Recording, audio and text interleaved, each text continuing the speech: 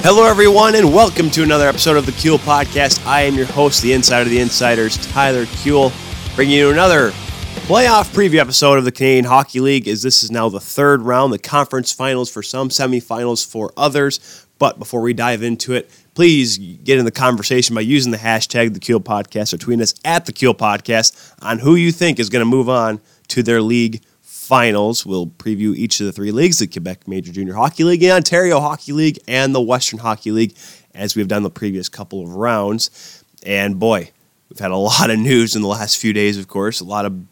Couple of upsets here and there, a couple of pretty lopsided series. And of course, I'm not just talking about the NHL either, let me tell you. It has been, a crazy week. I did the show on Monday by myself. We're trying to get one later in the week because obviously we have a lot to talk about with what happened in the NHL. But of course, a lot happened in the last couple weeks in round 2 of the Canadian Hockey League playoffs. So we'll get into that here. First, we'll start off, of course, with the Quebec Major Junior Hockey League as we go east to west across Canada, right to left if you're looking on a map. But we'll first start off by talking about the top seed, the best team in the entire CHL, the Roy-Noranda Huskies. The Huskies had a really easy time against Victoriaville. We talked about how they did against Shawinigan in round 1, how the Cataracts won their first couple games in over a month, and did the Huskies, their weaknesses, were they taking it easy, were they complacent, blah, blah, blah. Well, this series, they didn't show it one bit. The Huskies ran through the Tigers in 4 games. They didn't even give them a chance. So they make it to the conference finals, or at least they look to make it to the President's Cup finals for the third time in franchise history, making it on here. And the Tigers, defensively, the Huskies, they look good. Yes, in only 4 games and against a very big underdog that the Tigers were, you shouldn't give up a whole lot of goals. But then he always said the same thing about that when they played Shawinigan. But like I said, the Huskies played a lot more focused, a lot more simple. They bared down. They only allowed 3 goals. Of course, Samuel Harvey was the deal breaker for that.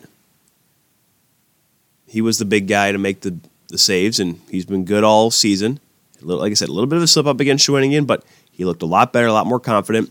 Noah Dobson and Justin Bergeron led a really tough blue line. Dobson, of course, he continues to put up the points.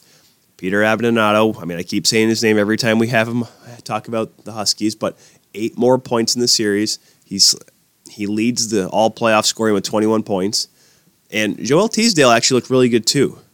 He had a big Game 4. He had a hat trick. Having that depth scoring, having Abbandonato set up everything, be the big playmaker that we've seen him to be, is important. Having him keep going. Like I said, having Dobson come on offensively, that's huge as well. But having Teasdale get in there and score some big points for the Huskies, that's going to be huge here going, not just this series, but if they make it to the finals as well. Rimouski Oceanic, the lowest seed remaining now, they had an easy time as well. Despite being a 3 seed, they've had a very easy go of it. They played Cape Breton, they beat them in 5 games, meaning they're the only team right now that's left in the Quebec Major Junior Hockey League to have only 1 loss this playoff. That's not by a chance either. That's not by pure luck. This team is actually really good. Yeah, they started out a little slow to start the year, but Lafreniere came on big. We talked about Colton Ellis, of course, and the depth scoring, Jimmy Huntington, Olivier Garneau. We'll get to him in a second. Getting those guys playing well is really what led Rimouski from the middle of the pack in this league towards the top of the Eastern Conference. And I should mention, of course, as you can tell, that Rimouski being an Eastern team, Roy-Noranda being a Western team, that's the reason why, is because when they get to the conference final, they reseed all the teams. So that's why the Huskies are playing the Oceanic, and we'll get to Drummondville and Halifax later. That's why those 2 teams are playing. They don't just stick in the conference because, like we said before the playoffs started, conferences are obviously offsetting, so they have to make sure it's fair, at least when it comes to these conference finals.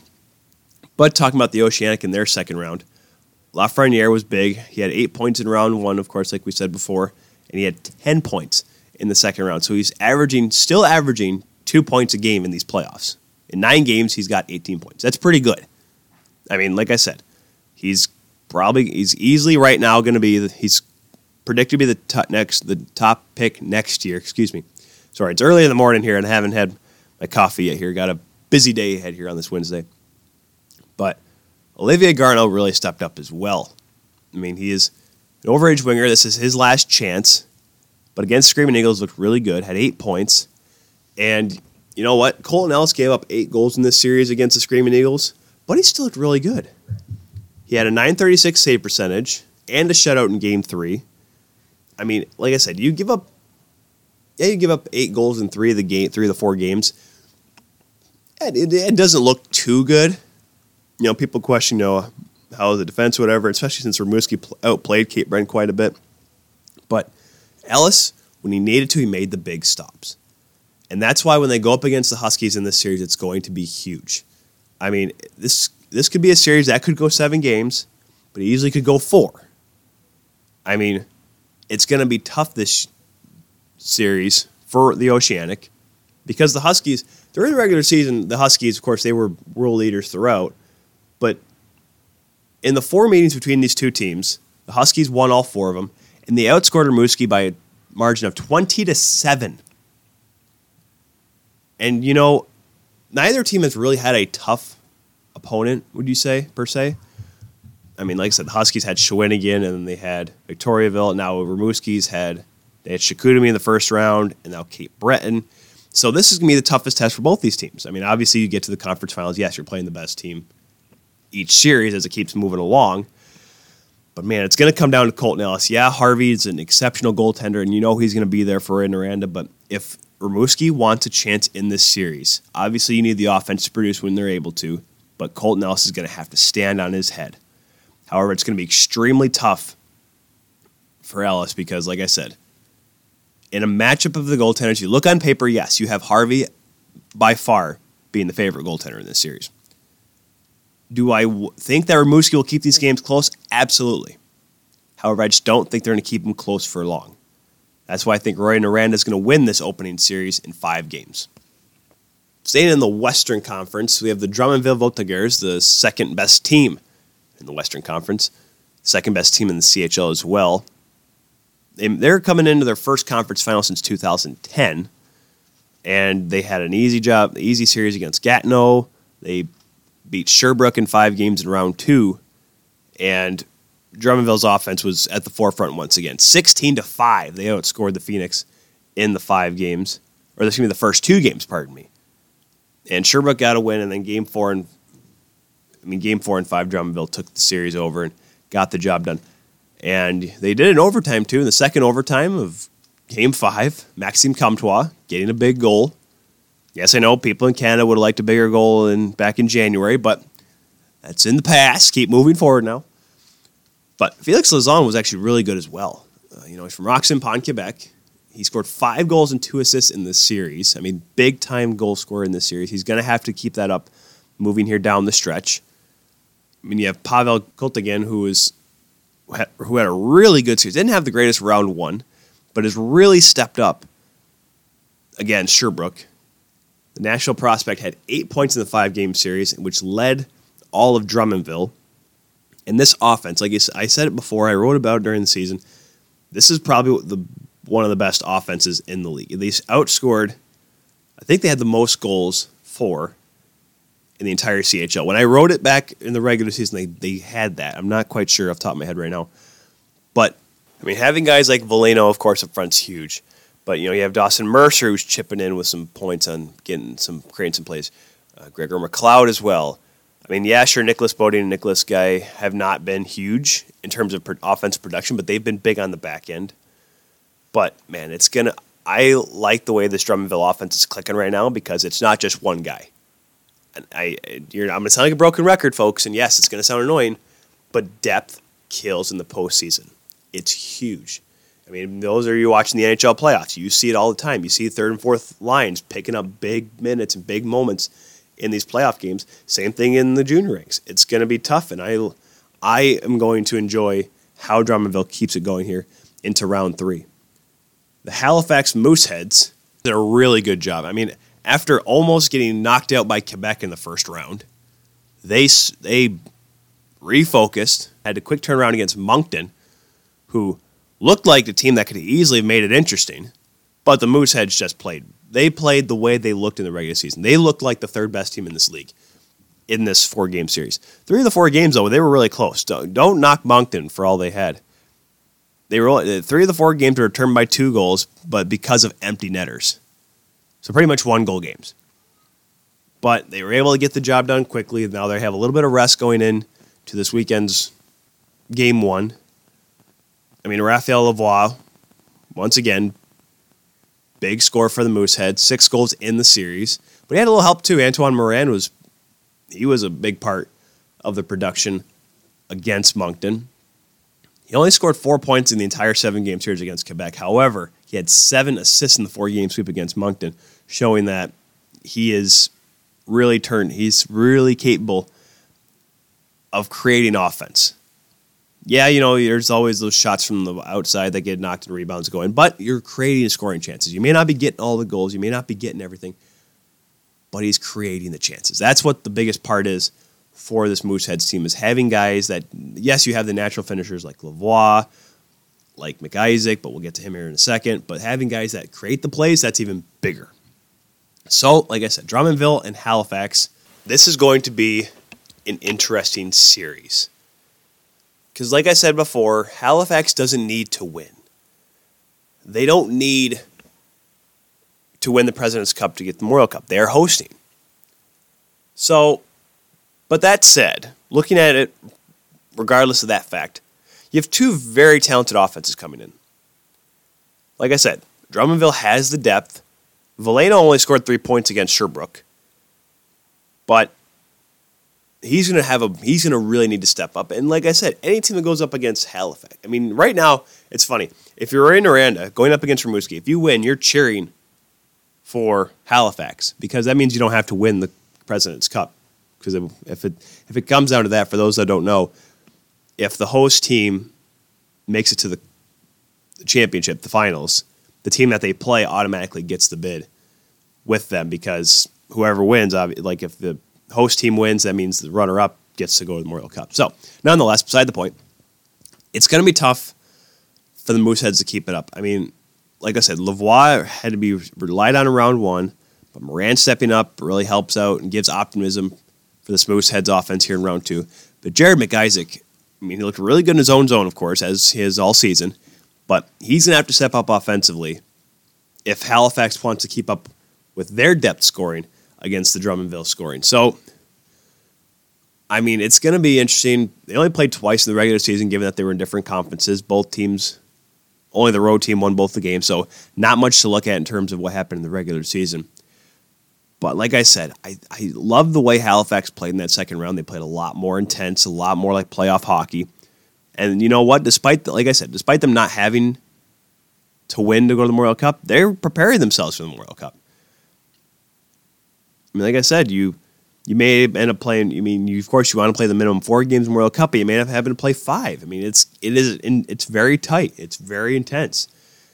But like I said, I think with Drummondville's desperation to get to the finals, where Halifax does not have that, that's why I think Drummondville will get this series done in 6 games. Moving over to the Ontario Hockey League, there were a couple of series that were, let's just say, interesting to say the least. First, we'll talk about the top team in the Ontario Hockey League, the Ottawa 67s. Let me just say this. The series, as you guys probably remember, when I picked the Sudbury-Ottawa series, I picked Sudbury to lose in 7 games because somehow Ottawa was going to pull it out.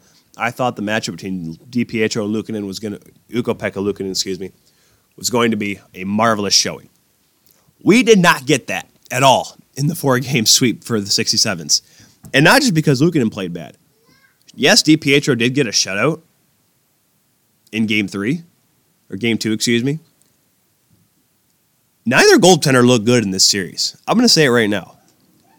Luukkonen even got pulled in Game 1. He got pulled after giving up 5 out of the 8 that the 6-7 scored in Game 1. I mean, it was crazy. I did not think this was going to happen. But then again, like I said, it's hockey. It's playoff hockey. Weird stuff happens. DiPietro allowed 12 goals in the 4 games, or so 12 in 3 of the games, like I said, with the shutout in Game 2. Luukkonen had 18 goals against in his 4 games played. I mean, it was, despite it looking like a goaltender duel through the series, it turned into an offensive shootout between the 67s and the Sudbury Wolves. Which, if you look at the Wolves' offense, as you can tell, as you saw, that's why Ottawa's here, Sudbury's offense just could not hold up with the 67's offense. Speaking of which, Ty Fellhaber, third in the league in scoring, led the team during the regular season. Only tallied 3 assists against Hamilton. Looked really kind of sluggish, maybe not quite used to the playoff intensity. But man, did he look good in this series. He had 9 points in the 4-game sweep, a hat trick in Game 1, and the series clinching goal in the third overtime, mind you, of Game 4 to send the 67s into the conference final. And Kyle Maximovic, we didn't talk a whole lot about him in round 1, even though we should have, because he missed the first 2 games of the series due to a suspension. He had 4 points in games 3 and 4 against the Bulldogs, 2 points, and then he had 10 points in the 4 games in round 2, leading the 67s. I mean, this team is just so good. And you know what? I never said I was going to ever doubt the 67s, but I just didn't think without DiPietro, the team in front of them, yes, the 67s were in first place when they acquired DiPietro from Windsor earlier this year. But for some reason, I just felt like they weren't going to be able to get it done in the postseason. This franchise has not had a whole lot of success in the postseason. It's been a very long time since they've been in this spot. That's why I didn't think they were going to get there. But this team has come together and gotten the job done. That's what's going to really make this series interesting in the conference finals, if the 6-7s can even get there. I think the last time they made it this far was 2012 when they had Peter Mrazek leading the way. So, that said, Ottawa's looking good, and you know what? I think if you haven't taken them seriously yet, like I have, I think it's time to take them seriously now. The Oshawa Generals. Let me just say, the Generals, I love watching them play. I love the city of Oshawa. I've been there before, been to the arena. Great people. And, of course, with the jam plant closing down, there's been a lot of hardships over there. I did not think, that's not why I didn't think they were going to win, but I didn't think they had enough to hang with the Ice Dogs. I mean, look at the roster that the Ice Dogs possess going into this, not just this series, but the whole playoffs. I mean, of course, Jason Robertson, Jack Studnicka, Matt Broussard, Philip Tomasino. I mean, there was so much offense. I mean, Akil Thomas as well, and you can just go down the list of how deep this offense was for Niagara. And by golly, the Jennies got her done. I mean, Niagara dominated the first 2 games at home. The first 2 games of the series was all Niagara. But then Oshawa just bunkered down and reeled off 4 straight wins. I mean, let's be honest. Kyle Kaiser was huge. He allowed 8 goals in games 1 and 2. And then he only allowed 7 the rest of the series. This kid's amazing. I mean, he did sign with Boston as a free agent, so whether or not he does get that inevitable jump to the NHL with Boston, who knows? But, man, he's really bumping up his stock, his prospect stock. And like I said, goaltenders take always a long time to mature, given, you never really see any 19-year-old goaltenders get thrust in the spotlight like this. Unless you're Mikey DiPietro, who is on a Vancouver franchise that's struggling to find healthy goaltenders. But Kaiser just looked really good. He looked a lot more solid. He looked like he was playing the regular season. He is hot. He's on fire.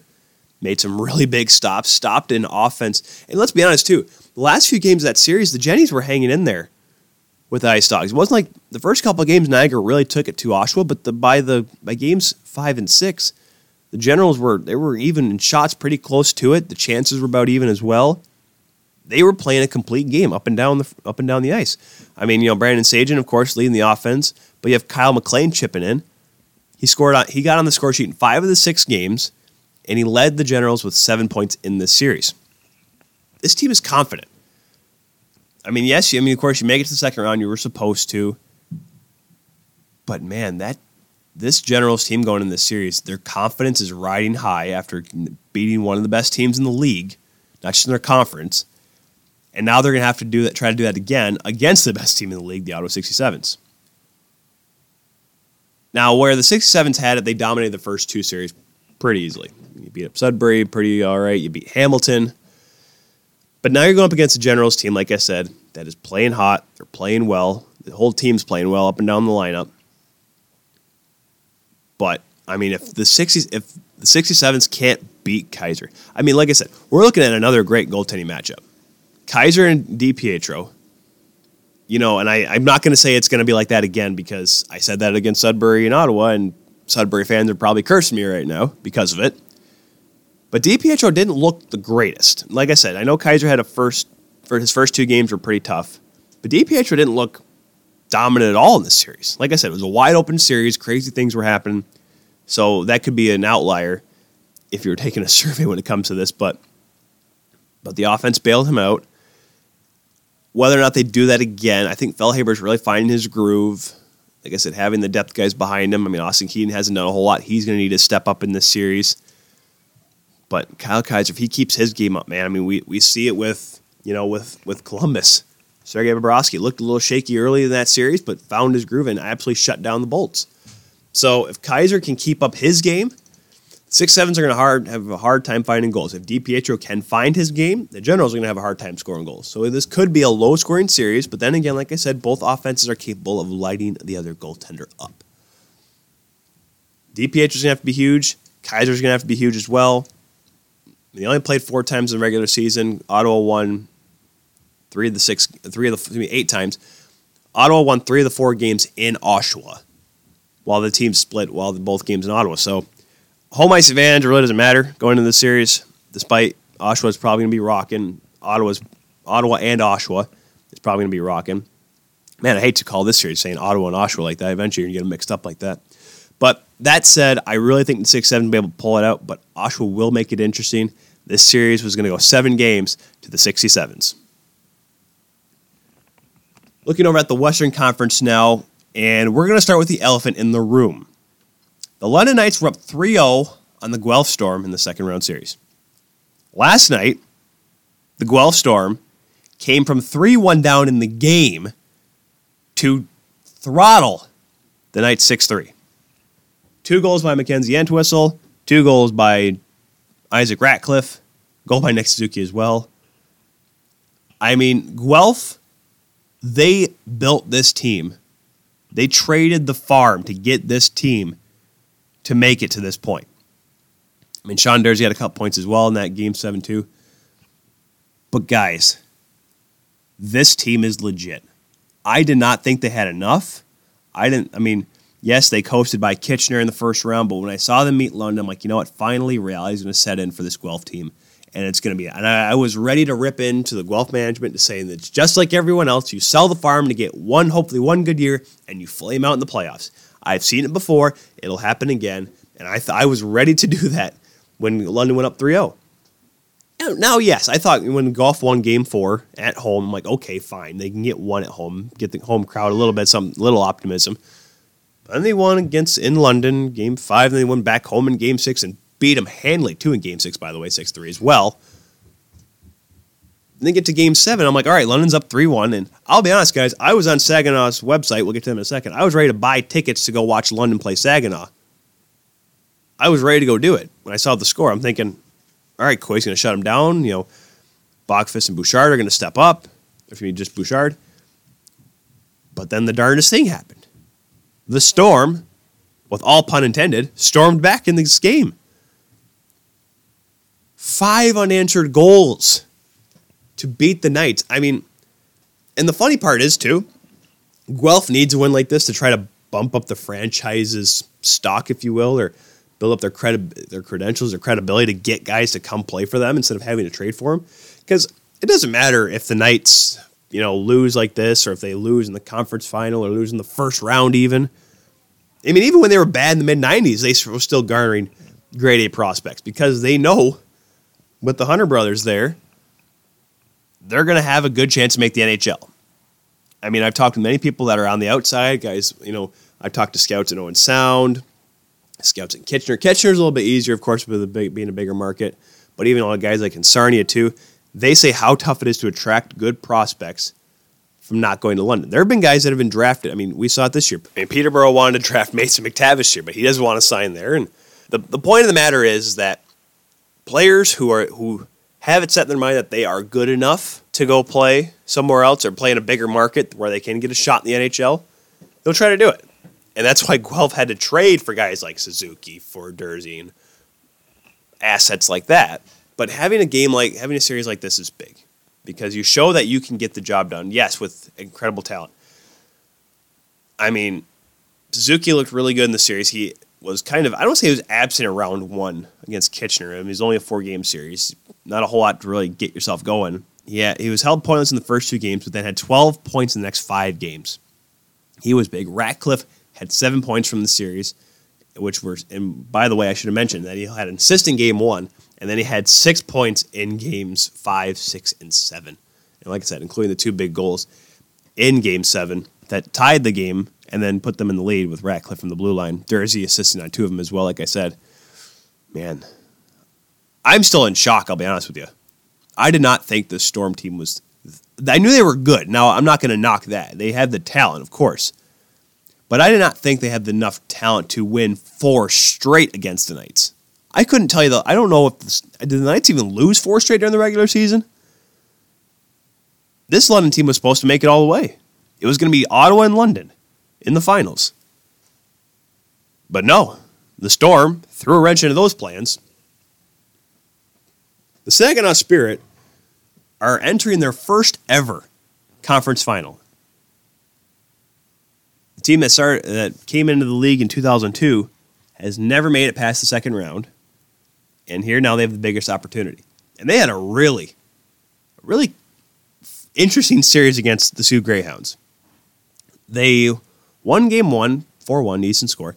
Then they put 10 goals up on the Greyhounds in game 2. Won a barn burner 7-5 game in game 3. Then the Greyhounds somehow won games 4 and 5. I think game 4 was a shutout as well. The Spirit, somehow the offense that had put up, I believe, 21 goals in the first 3 games got held to 0. Made it a little interesting, but then they were able to get the job done in game 6. So now they're in the conference finals. Owen Tippett, we keep talking about him. Big pickup by the Spirit at the deadline. 9 points against the Greyhounds. All of them in the first 3 games, mind you. Ryan McLeod looked really good as well. He had 2 goals and 2 assists in game 2 of the series.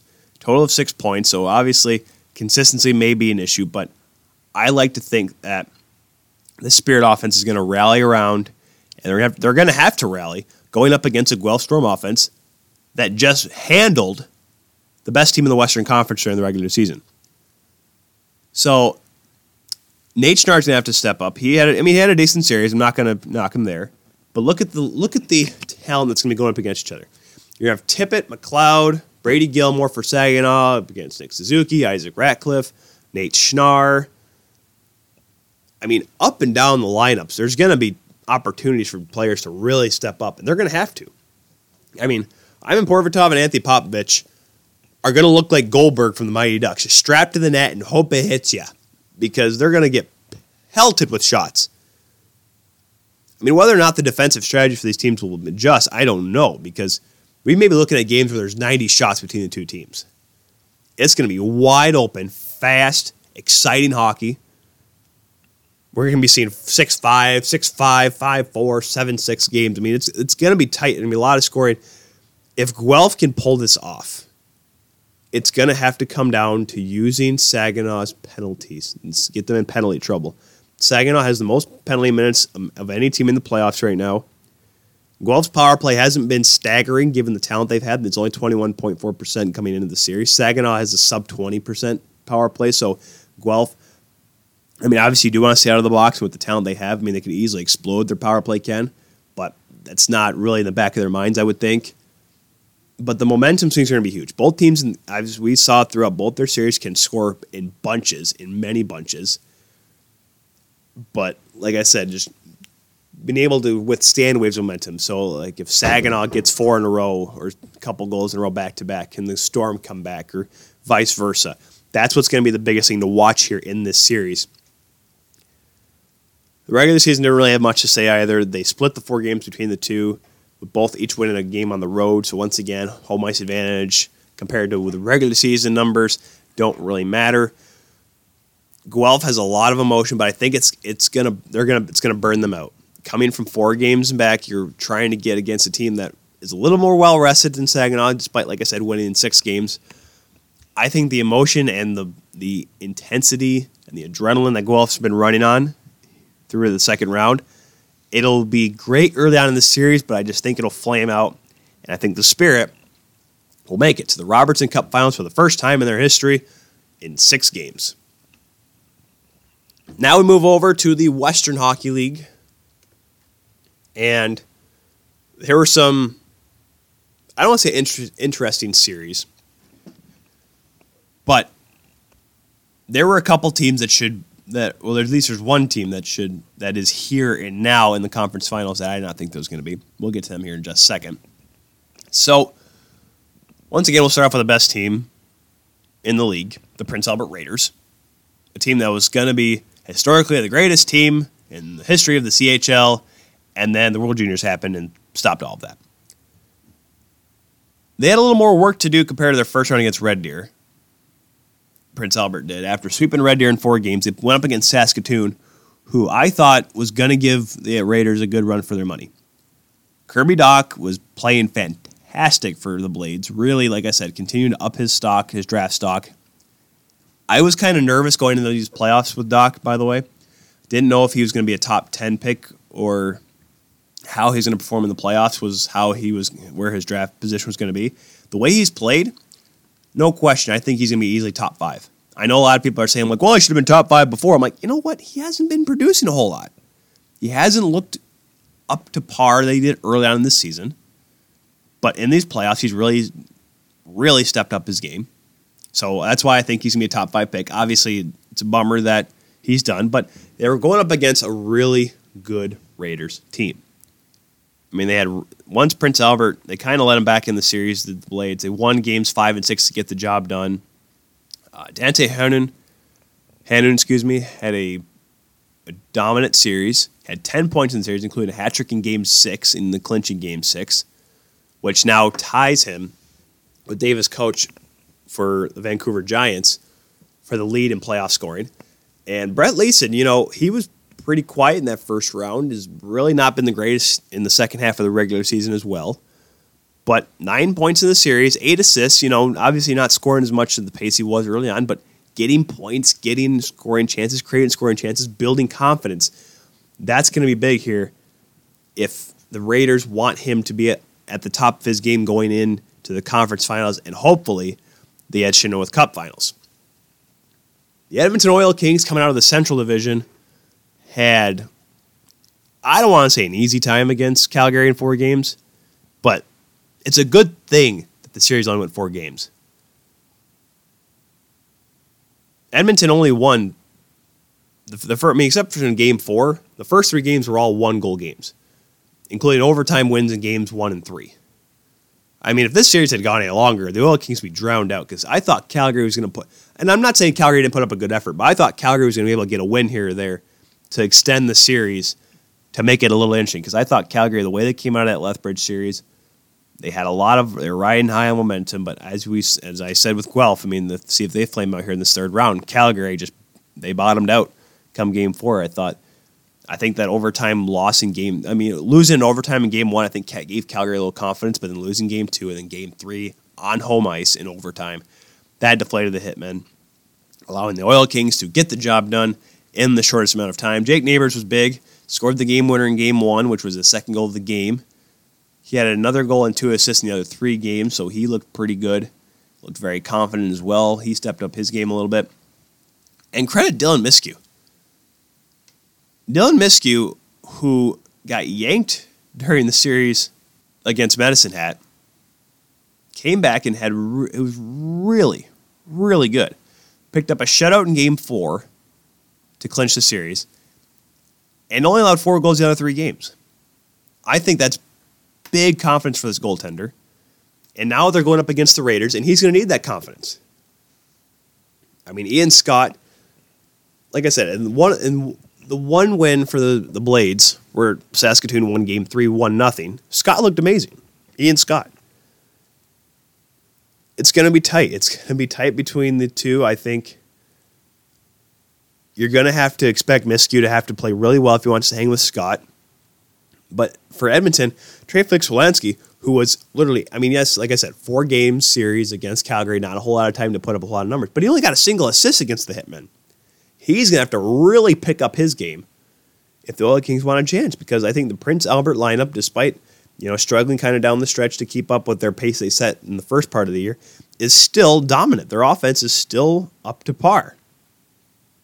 And they picked it up in that series against Saskatoon. They dealt with a little bit of adversity there when the Blades made it a 2-2 series. So having to go through that kind of will help them going into this series. I mean, Wyatt McLeod, Connor McDonald are going to have to be big on the blue line for them as well, for the Oil Kings. They're going to have to really step up, help out their goaltender as much as they can. Of course, like I said, miscues need to be huge. But coming down to it, the Oil Kings, let's be honest, have not played a tough team like the Raiders have in this playoffs. The Raiders, like I said, easy series against Red Deer, had to go up against Saskatoon in the second round, showing that they're mortal. But having to fight through it will help the Raiders going into the series. Edmonton hasn't really had that. They had Medicine Hat in round 1, but they got through it. Now Calgary in round 2 had an easy time with them. And I just don't think the Oil Kings have the firepower. Whether or not Fix Wolansky steps up his game, in the long run, Prince Albert has more. And that's why I think the Raiders are going to move on to the finals with a 5-game series win. The final series here in our CHL preview, third round preview, the Vancouver Giants and the Spokane Chiefs. Yes, I say Spokane, leave me alone. Vancouver waltzed past Victoria in 4 games. And once again, Coach Michael Dick splitting Minor and Tendek. Now, at this point of the playoffs, how many coaches will be doing that? The answer is not many. And it's not like either of them played bad either. Now, granted, yes, Minor had a shutout in game 1, however, allowed 4 in game 4, but 4 goals on 20 shots. But Minor still looked good in game 1. Tendek looked good in games 2 and 3. So, I mean, I don't know who I'd pick. If it's working, go with it. Keep splitting the goaltenders. I don't see why not. Both goaltenders have their confidence, and I think having them both playing well pushes the other. I mean, I've gone through with experiences with other goaltenders, backups, whatever, 1A, 1B situations, that when one goaltender is playing well, it pushes the other to get better. So having Minor and Tendek both playing well is not hindering either of their confidence. It's giving them motivation to play better than the other, which is helping the team in front of them. So that said, go with it. Keep going with it. So, I mean, if it ain't broke, don't fix it. So the Giants are going to fix it. Jared Demetriou offensively, he really stepped up his game in the second round, where he led the team with 6 points in the series, including a goal and 2 assists in Game 4. And like I said, the Giants' defense is going to be the big part moving forward here. Talking about the Chiefs, who probably, I know it's funny, when you read my article on Puck 77, I said one of the biggest upsets in these playoffs, and that was before the Guelph beating London deal. But the Everett Silvertips, I had going to the finals. I had them going up against the Giants and winning. Because why? Dustin Wolf is number 1. And the team in front of him has been incredible as all season. So having Spokane go up against them, I did not think they were going to do it. However, they whooped the Silvertips, the Chiefs did. 5 games series. I thought at least it would have gotten 7. It seems like Everett just kind of flamed out. They burnt out by this series. And man, Spokane looked like the dominant team. So it's the first time Spokane's made it to the conference final since 2011. And they're looking to make it to the finals for the first time since 2008. That was the year that they won the Memorial Cup as well. And Ty Smith had a much more offensive round, like I said. He looked really good, obviously, in the back end in the first series. Didn't put up a whole lot of points this series. He is able to do both, showing what he had during the regular season. He picked up 5 assists against Everett, including a pair in Game 5. And Bailey Birkin, holy cow, going up against Dustin Wolf, he looked like the better goaltender. And I thought before the series, I would not have said that. I thought Wolf was going to outdo Birkin. Not by a landslide, but I thought he was going to play a little bit better. But the team in front of Wolf, I just didn't think looked good. So Birkin came on, looked really good. Only allowed 9 goals in the series, stopping 135 of 144 shots. Had a 1.81 goals against average in the series. Boy, Spokane really made a believer out of me. They took care of him, which makes me think, what do they still have left against the Giants? Both teams didn't have long series, so both teams are going to be well rested going in here to these conference finals. But can they do it again? I mean, if Birkin can keep it up, absolutely. Spokane's offense, I'm not saying they're off the hook, but they're not going to have to bail their goaltender out. And once again, it's going to come down to goaltenders. And goaltenders, I mean by 3, because obviously Tendek and Minor, they're probably going to keep splitting. And if it keeps working, keep her going, keep her moving. Birkin's going to have to really step up his play. Like I said, it's that time of the year where you're going to have to, where any mistake could be a series killer. The Giants won both games in Vancouver during the regular season, while the 2 games in Spokane saw the Giants get one, while the Chiefs getting the other at the Spokane Veterans Memorial Arena. Offensively, yes, the Giants do have the better team. But the Chiefs, they're going to need Riley Wood to step up. They're going to need Jared Anderson-Dolan to step up. They're going to have to be the best they can be. I hate to say it like that, but there's no room for error against the Giants. Their defense is solid. The offense is timely. And the same for the Chiefs as well. But I just think the Giants, I think, are just the better team heading into the series. The Chiefs, though, I think will make it interesting. But like I said, both teams are rested. The Chiefs came off by smacking the best team in the United States division, the second best team in the West. But it'll certainly be a tight series. I really think that the Chiefs will make it interesting. They will make it tough. It will be a long series. However, I just don't think the Chiefs will be able to get it done in the end. And the Vancouver Giants will move on to the Ed Chynoweth Cup Finals after a 7 hard-fought game series. So that wraps up our conference final / semifinal preview here for the CHL playoffs. I am excited to see who makes it to the finals because, once again, I mean, I'm hoping for a little bit more tighter series compared to some of the ones we saw in round 2. But anything's possible. It's the playoffs, man.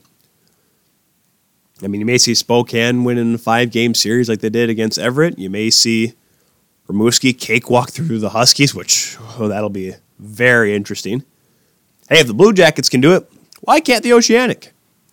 If Guelph can come from 3-0 down from London, why can't they make it past the Spirit? Who knows? The playoffs are fun. I'm intrigued to see how it goes and who makes one giant leap closer to making it to the Memorial Cup, which is in Halifax. When we get to that point, too, we will have extensive coverage. We will have previews for each of the teams. I'll be writing a lot, doing individual articles for each team going to that Memorial Cup as well. A lot of coverage as well. We'll be definitely all over that here on the Keel Podcast and on Puck 77 as well. I encourage you to also go on Puck 77, both puck77.com and Puck 77 en français, to get all of the best writing about the game and a lot of fan takes as well as a lot of insider takes as well, including not just for myself, but others that write for Puck 77. I'm intrigued to see how this playoff series plays out. It's going to be tight. It's going to be fun.